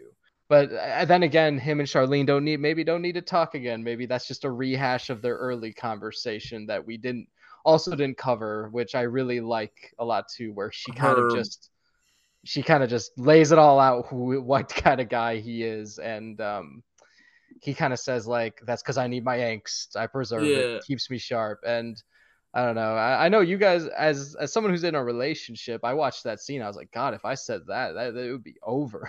Yeah, that is Like, one of those. I also Michael Mann been married for 40 years, which I find very endlessly like funny based on all his movies. I actually did look up his personal life because I wanted, and Yeah. all it says on Wikipedia is he has a daughter who's a filmmaker. But I was like, has this guy has as many marriages as Vincent Hanna? I wouldn't be No, he's been married to surprised, the you know? same. I've read. There's like, I have like a Taschen book on him, and like we talk about, his wife was Yeah, is a painter. yeah, No, but that scene in particular, like I think it's a really great monologue. She like lays out in front of that like angst line, you know, like to yeah. like put you. But it's also one of those lines where I watch now that I'm like, this is just the screenwriter writing. Like, this is not how anyone would talk to anyone in Right, anyone right, situation like right. this. It's like, It is.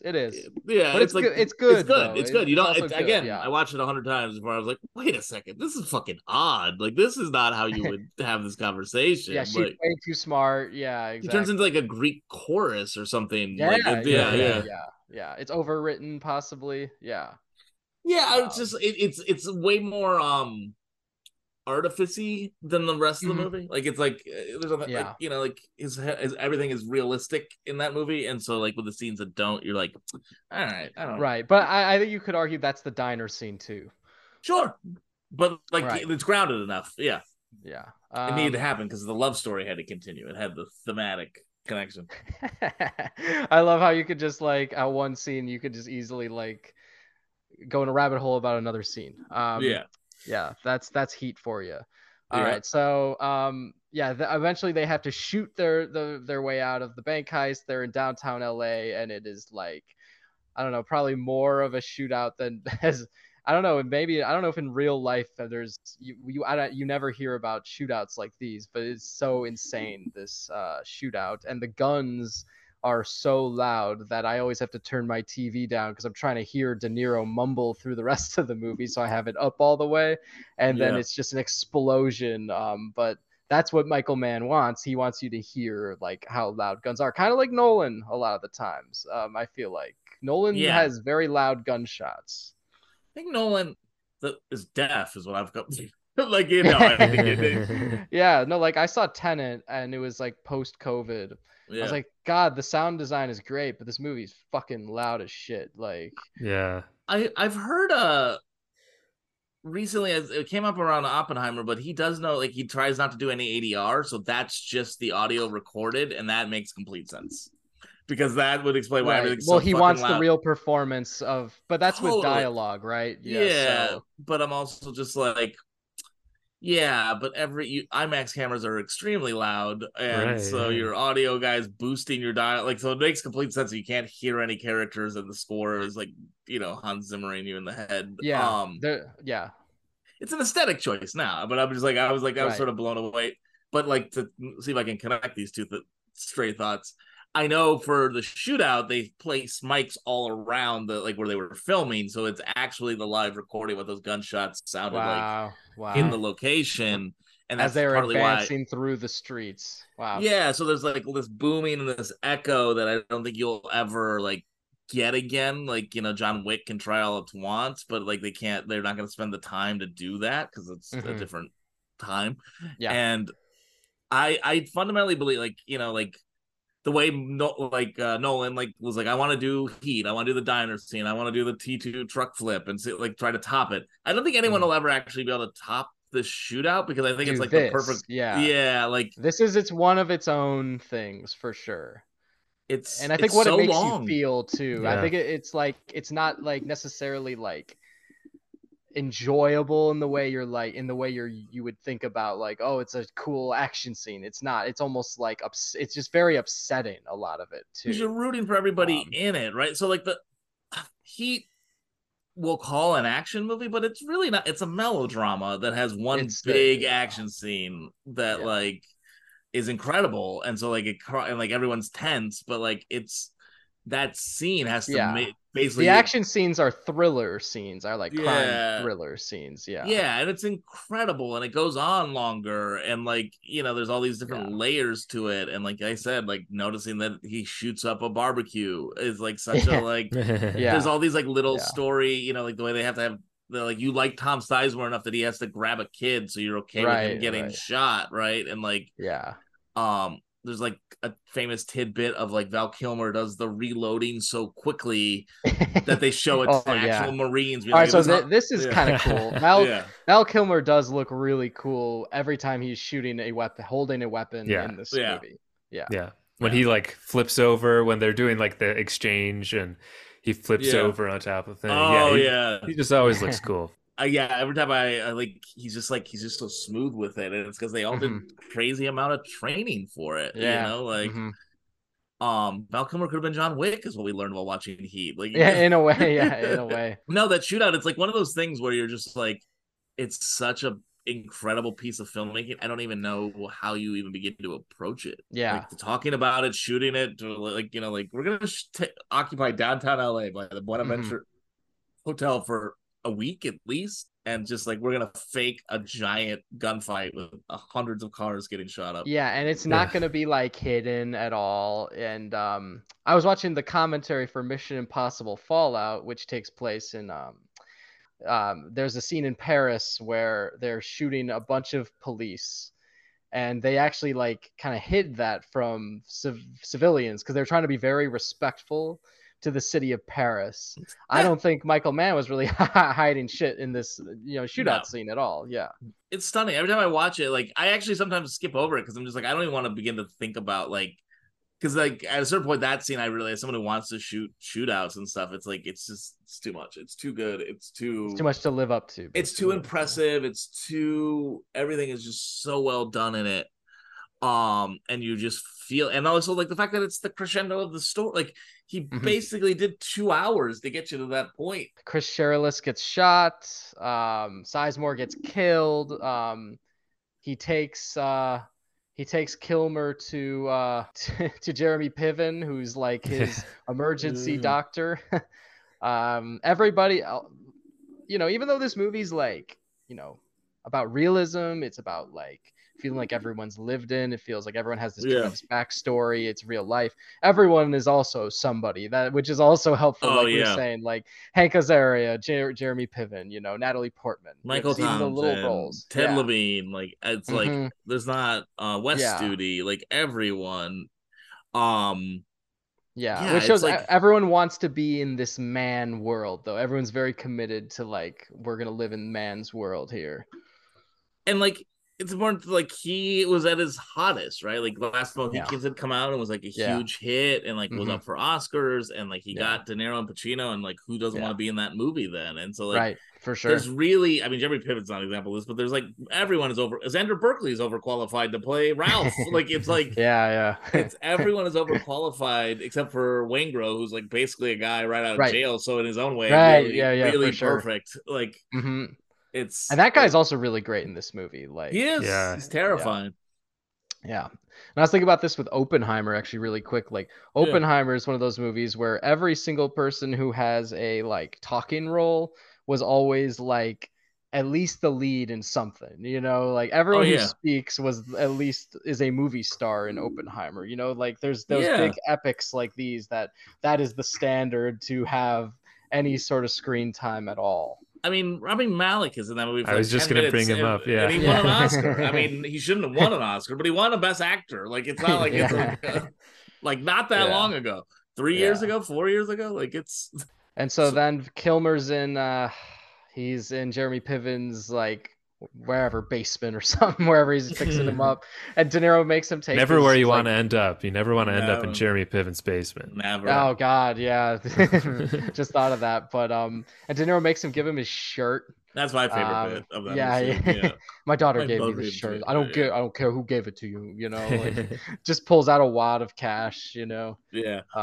And I love when he's like, hey, we got to get out of here. We're all over the evening news, after everything they did. Like, and he goes back to his girl and like she's watched the whole news and he actually expects like that she's going to still be okay with everything. He's like, that's the most child. That's when you realize he's a child, right? Like, because he just like forces her to stay. Like she looks like a kid being forced to eat their vegetables. Like it's right. He didn't think it was gonna be a problem at all. He's like, I'm not a salesman. That's all. Pretty much it. You just saw him like terrorize everyone on TV. It's probably if this happened like anywhere you are, this is across the country in the news for months. There's like gun debates like everywhere. Like this would be the biggest thing in the world. It's also, I don't know, like it builds to this crescendo, right? This big shootout. And then it then like scatters, right? Like so like all like these storylines that were all coming to a point have now re-exploded out, right? Like there's like the Jeremy Piven scene, there's the John Voight getting their exit, there's Al Pacino beating up Henry Rollins, there's all these like little scenes that start happening, Waingro checking into a hotel, and you're just like now it's like it has like reef center. All right, so it's basically yeah, it's just wrapping it up. It's like he's like, how long does Neil have? How long do we have with Neil till he's at his out time? Like they're always Yeah. talking about Neil's out time, 7 to 8 hours. Like everyone's so hyper aware of it. They're like breeding. It's like all the connections of where he might go. It's like, Yeah. oh, if he's not after Van Zant now, he'll be after Waingro. Like Right. Right. and it's trying to trace that. Like Waingro checked into this hotel. Let's get guys there. Let's get a camera there. Maybe Neil Yeah. will go Yeah. for him there. Um, let's get Val Kilmer to try to meet up at the Venice house. Like Yeah. let's get her to wave to him. It also does. That's when it really starts to feel like a TV show where you're like, this should have been 4 episodes. Like this is like too much has happened. Like there's too much. Like you're trying to get done in such a small amount of time. It's like, yeah, Lord of the Rings, Return of the King lasts 30 minutes or something like Yeah, that. you're like, there's just so much, and like you can't give Dennis Haysbert's death anything more than a second with she watches it on TV. You can't like Right, I right. It is. Yeah, I see do that is yeah. so tragic, and she just notices it. Travesty off watching TV. Okay, sure. Yeah, at a bar or something. Yeah. This is where Al Pacino beats up Henry Rollins. Sure, that by that. Then like De Niro gets the Van Zant. Like Yeah, and yeah, then yeah. He's like Van Zant and Encino. In the hills. He yeah. climbs up to his place. Um, The Natalie Portman thing happens, and right. like, Mm-hmm. and I do buy that. I do. I mean, we get the kick, like you get like him kicking the TV out, going back, like the fact she picked his hotel room, like it does work. There's this weird Mm-hmm. humanizingness to it. It Mm-hmm. shouldn't though. Like Mm. again, that does feel like the most TV part of the movie, right? Or I It don't know, just, is. It is something you would see on TV. Yeah. Like, oh, this is horrific. Like, yeah.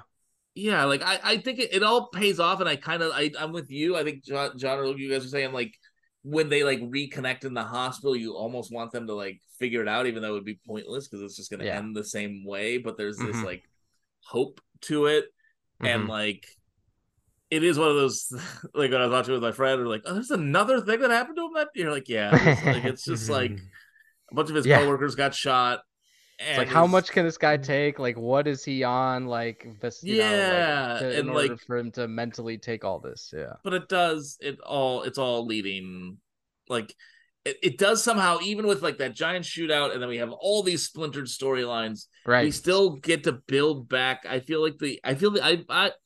how do you guys feel about like the last like the hoax like like there's the great shot of like De Niro's escaped. He did it. He got out of his aquarium. He's at the open road, and Well, yeah, then I love that. And the Mm-hmm. score comes back on, and you feel it really is.